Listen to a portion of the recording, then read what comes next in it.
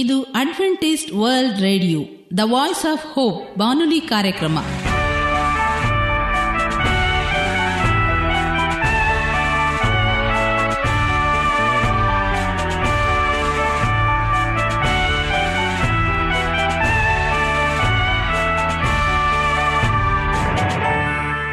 ನಮಸ್ಕಾರ ಪ್ರೀತಿಯ ಕೇಳುಗರೆ, ನಮ್ಮ ನಿಲಯದ ಕನ್ನಡ ಕಾರ್ಯಕ್ರಮಕ್ಕೆ ತಮ್ಮೆಲ್ಲರಿಗೂ ಆತ್ಮೀಯ ಸುಸ್ವಾಗತ.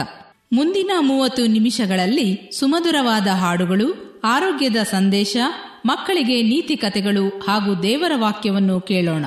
ಈ ಕಾರ್ಯಕ್ರಮ ನಿಮಗೆ ಸಂತೋಷವನ್ನು ಕೊಡಲೆಂದು ಕೋರುತ್ತೇವೆ. ಈ ಕಾರ್ಯಕ್ರಮದ ಪ್ರಾರಂಭದಲ್ಲಿ ಸುಮಧುರವಾದ ಗೀತೆಯೊಂದನ್ನು ಕೇಳೋಣ.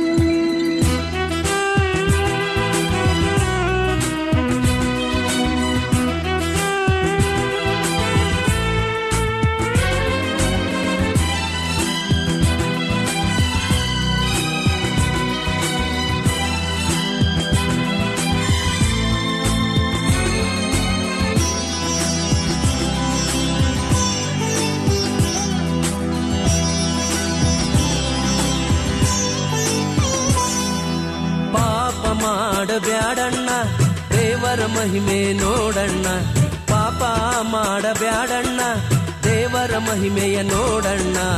ಪಾಪದ ಸಂಬಳ ಮರಣ ಎಂದು ಮೊದಲು ನೀನು ತಿಳಿಯಣ್ಣ.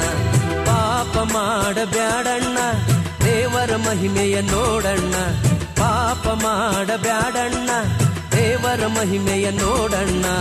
ಪಾಪದ ಸಂಬಳ ಮರಣ ಎಂದು ಮೊದಲು ನೀನು ತಿಳಿಯಣ್ಣ. ಪಾಪ ಮಾಡಬ್ಯಾಡಣ್ಣ.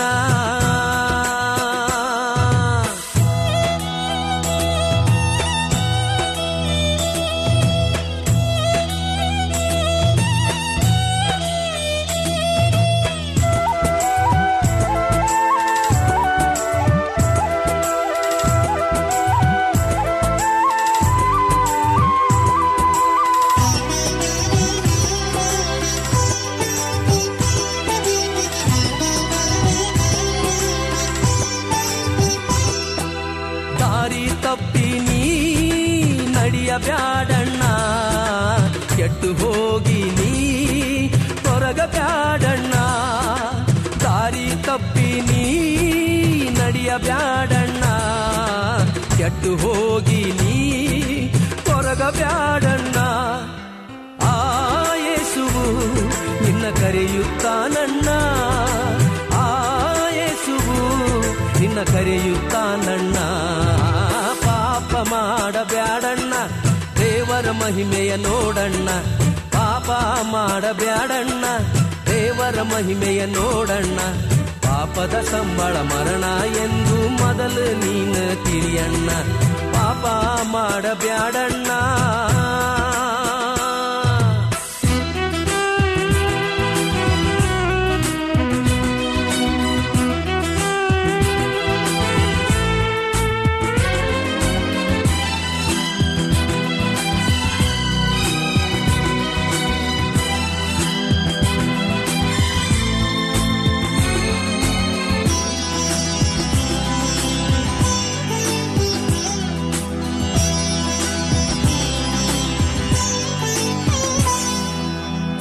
ಹೇಳಿ ನೀ ಮೋಸ ಹೋಗಬ್ಯಾಡ, ಸತ್ಯ ಎಂಬುದಾನಿ ಮುಚ್ಚಬ್ಯಾಡಣ್ಣ. ಸುಳ್ಳು ಹೇಳಿ ನೀ ಮೋಸ ಹೋಗಬ್ಯಾಡ, ಸತ್ಯವೆಂಬುದಾನಿ ಮುಚ್ಚಬ್ಯಾಡಣ್ಣ. ಸತ್ಯ ದೇವರು ನಿನ್ನ ಲೆಕ್ಕ ಕೇಳ್ತಾನೋ, ಸತ್ಯ ದೇವರು ನಿನ್ನ ಲೆಕ್ಕ ಕೇಳ್ತಾನೋ. ಪಾಪ ಮಾಡಬ್ಯಾಡಣ್ಣ ದೇವರ ಮಹಿಮೆಯ ನೋಡಣ್ಣ, ಪಾಪ ಮಾಡಬ್ಯಾಡಣ್ಣ ದೇವರ ಮಹಿಮೆಯ ನೋಡಣ್ಣ. ಪಾಪದ ಸಂಬಳ ಮರಣ ಎಂದು ಮೊದಲ ನೀನು ತಿಳಿಯಣ್ಣ. ಪಾಪ ಮಾಡಬ್ಯಾಡಣ್ಣ.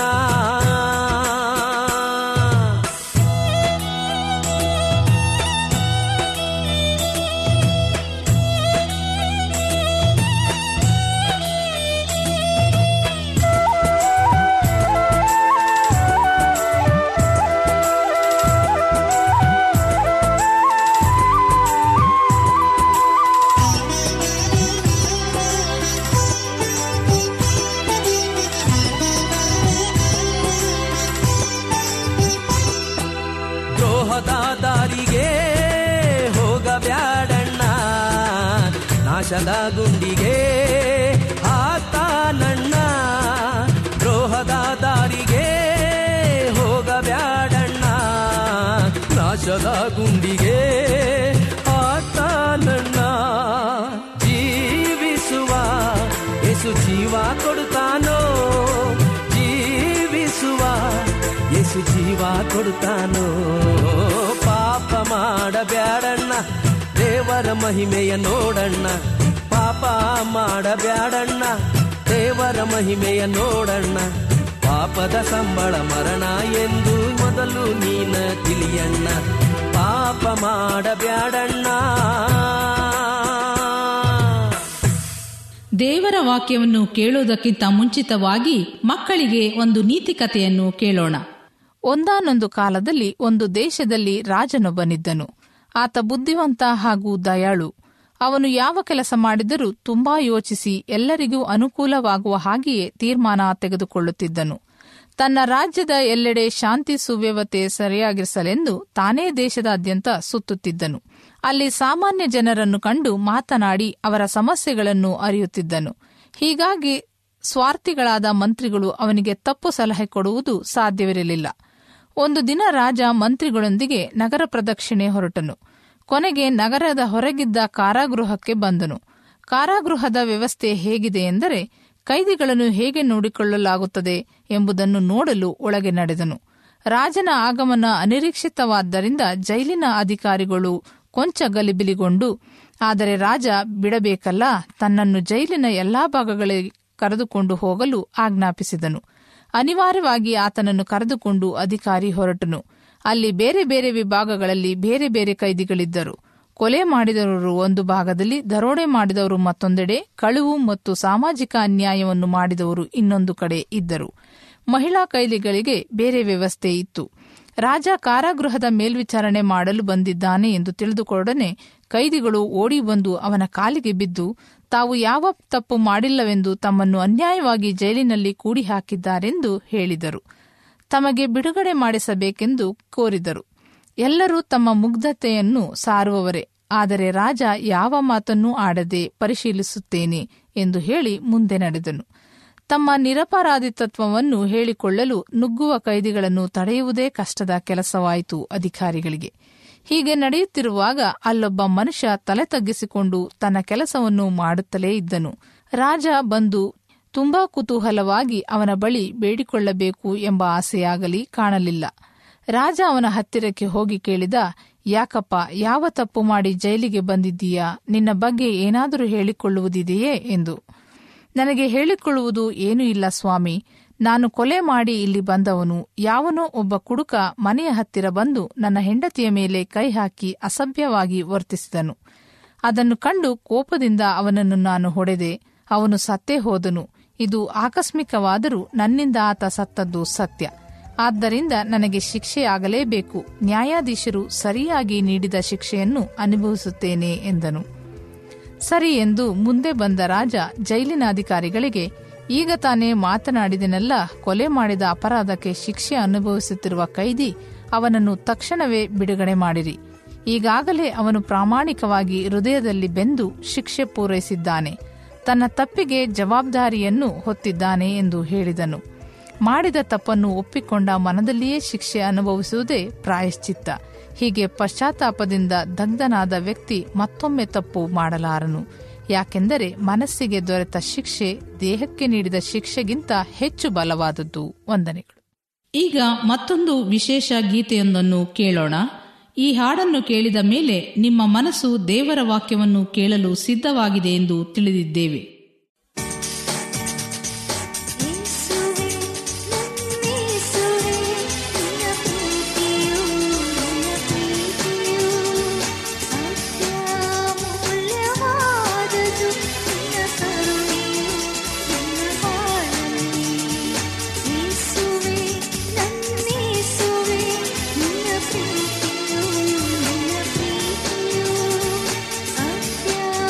ಅತ್ಯಮೂಲ್ಯವಾದ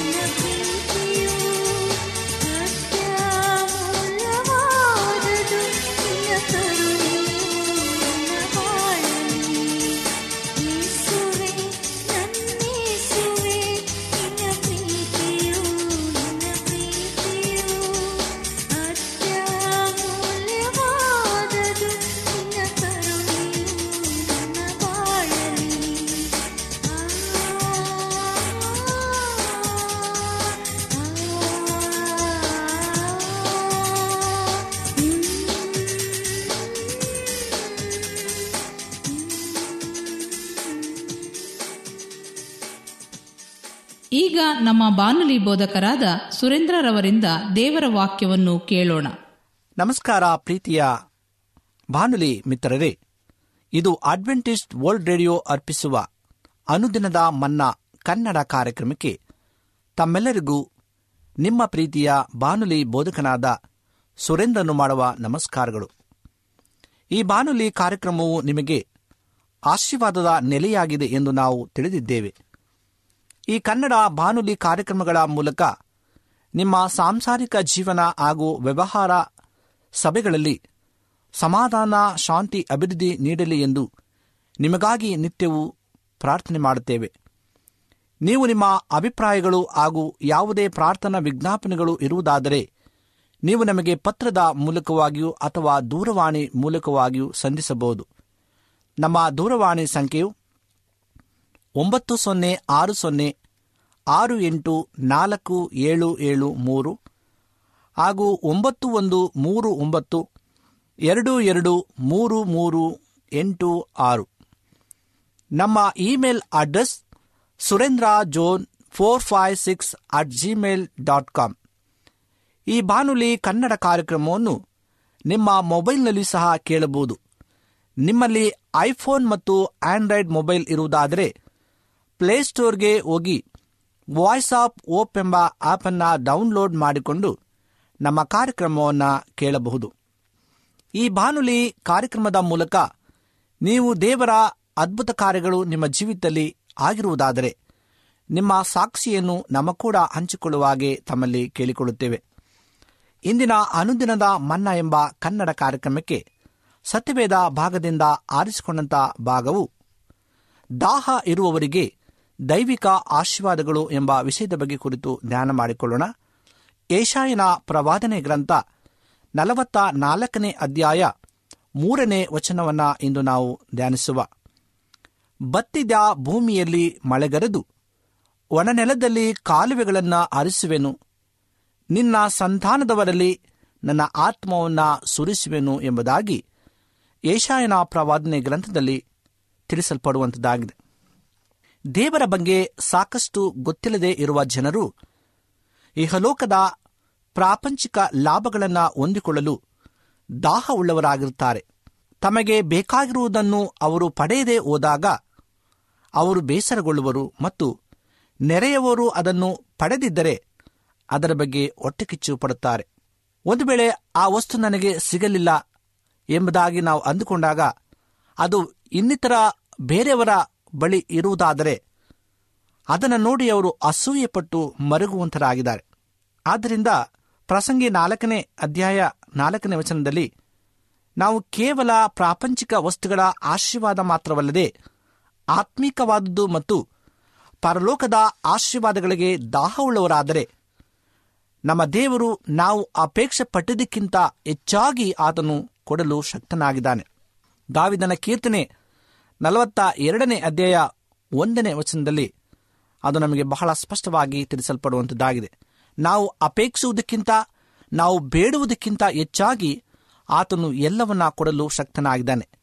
ದೇವರ ರಾಜ್ಯಕ್ಕೋಸ್ಕರವಾಗಿಯೂ ಆತನ ನೀತಿಗಾಗಿಯೂ ಹುಡುಕಿ ಬಾಯಾರಿದರೆ ದೇವರು ನೀವು ಕೇಳಿದ ಎಲ್ಲ ಆಶೀರ್ವಾದಗಳನ್ನು ಆತನು ಕೊಡಲು ಶಕ್ತನಾಗಿದ್ದಾನೆ. ಅನೇಕ ವರ್ಷಗಳ ಹಿಂದೆ ಒಂದು ಮನೆಯಲ್ಲಿ ಕುಟುಂಬಕ್ಕೆ ಸಹಾಯ ಮಾಡಲು 13 ವರ್ಷದ ಒಬ್ಬ ಹುಡುಗನಿದ್ದ. ಯಜಮಾನರು ಶಾಲಾ ಶಿಕ್ಷಕರಾಗಿದ್ದರು. ಅವರು ಅವನ ವಿದ್ಯಾಭ್ಯಾಸದಲ್ಲಿ ಸಹಾಯ ಮಾಡುತ್ತಿದ್ದರು. ಆದ್ದರಿಂದ ಈ ಹುಡುಗ ಆ ಮನೆಯಲ್ಲಿ ಸರಿ ರಾತ್ರಿಯವರೆಗೂ ಇರುತ್ತಿದ್ದ. ಆ ಸಮಯದಲ್ಲಿ ಕುಟುಂಬದ ಎಲ್ಲ ಸದಸ್ಯರು ಪ್ರಾರ್ಥನೆ ಮಾಡಿ ಪವಿತ್ರಾತ್ಮನ ಅಭಿಷೇಕಕ್ಕಾಗಿ ಹುಡುಕಿ ಬಾಯಾರಿದ್ದರು. ಒಂದು ದಿನ ಅವರೆಲ್ಲರೂ ಮುಂದಿನ ಕೊಠಡಿಯಲ್ಲಿ ಒಟ್ಟಾಗಿ ಪ್ರಾರ್ಥನೆ ಮಾಡುತ್ತಿದ್ದಾಗ ಪವಿತ್ರಾತ್ಮನು ಅವರ ಮೇಲೆ ಅಪಾರವಾಗಿ ಇಳಿದನು. ಆ ಹುಡುಗನು ಇದನ್ನು ನೋಡಿ ಮರುದಿನ ಓಡಿ ಬಂದು ಕೇಳಿದನು, ಯಜಮಾನರೇ, ನನಗೂ ಈ ಅನುಭವ ಬೇಕು. ಮರುಸಲ ನಾವು ಪ್ರಾರ್ಥಿಸುತ್ತಿದ್ದಾಗ ಅವನು ನಮ್ಮೊಡನೆ ಸೇರಿದನು. ದೇವರು ಅವನೊಡನೆ ಮಾತನಾಡಿದನು, ನನ್ನ ಮಗನೇ, ನಿನ್ನ ತಾಯಿ ನಿನ್ನನ್ನು ಹೆಚ್ಚಾಗಿ ಪ್ರೀತಿಸುತ್ತಾಳೆ. ಈ ವಿಷಯಗಳು ಅವಳಿಗೇನಾಗೂ ಇಷ್ಟವಾಗುವುದಿಲ್ಲ. ನಿಮಗೆ ಗೊತ್ತಾ ಅವನು ಏನು ಹೇಳಿದನೆಂದು? ಅವನು ಹೇಳಿದನು, ಕರ್ತನೇ, ನನಗೆ ನೀನು ಮಾತ್ರ ಬೇಕು. ನನಗೆ ನನ್ನ ತಾಯಿ ಮತ್ತು ಇತರರು ಮುಖ್ಯವಲ್ಲ. ನನಗೆ ನೀನು ಮಾತ್ರ ಬೇಕು. ಅವನು ಈ ಪ್ರಾರ್ಥನೆಯನ್ನು ಹೇಳುತ್ತಿದ್ದು ಮರುಕ್ಷಣವೇ ಏನಾಯಿತೆಂದು ನಿಮಗೆ ತಿಳಿದಿದೆಯೇ? ಅದೇ ದಿನ ತುಂಬಿಸಲ್ಪಟ್ಟು ಏರಳವಾಗಿ ಆಶೀರ್ವದಿಸಲ್ಪಟ್ಟನು.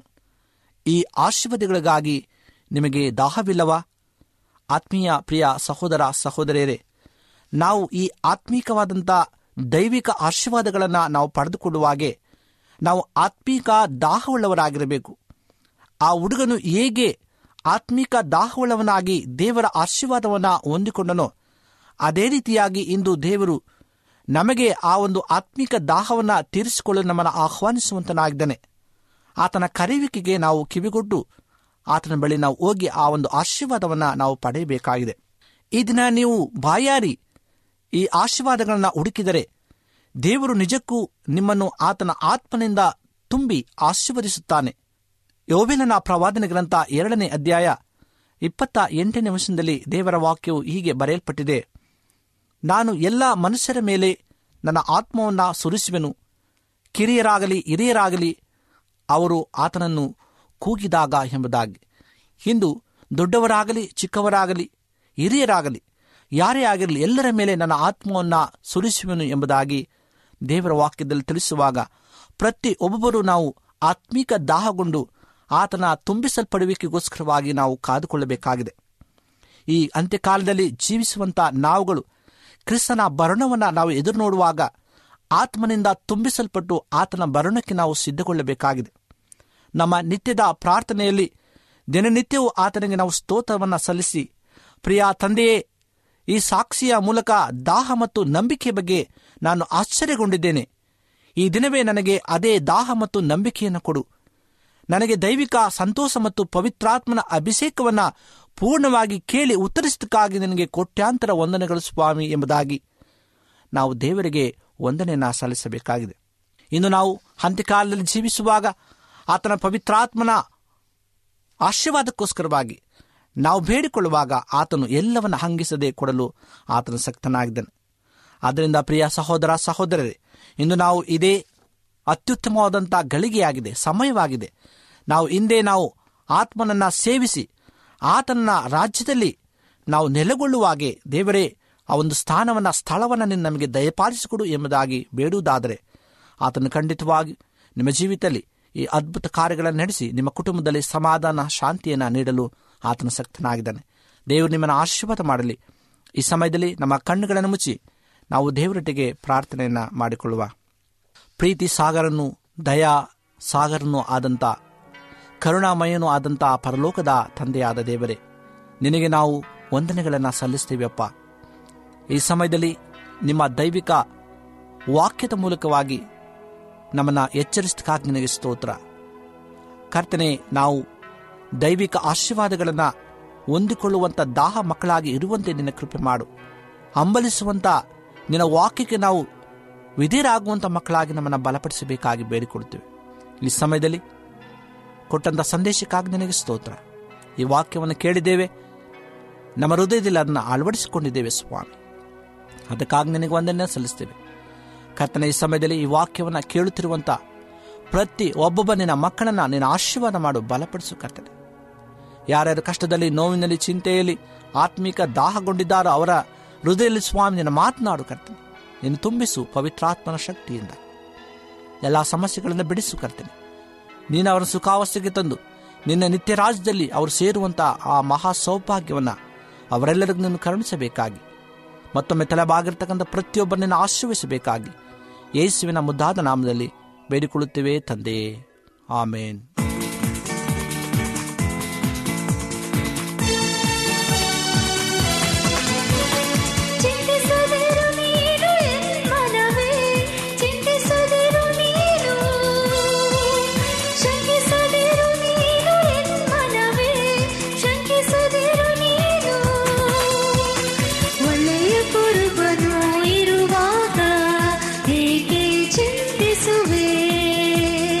ಒಳ್ಳೆಯ ಕುರುಬ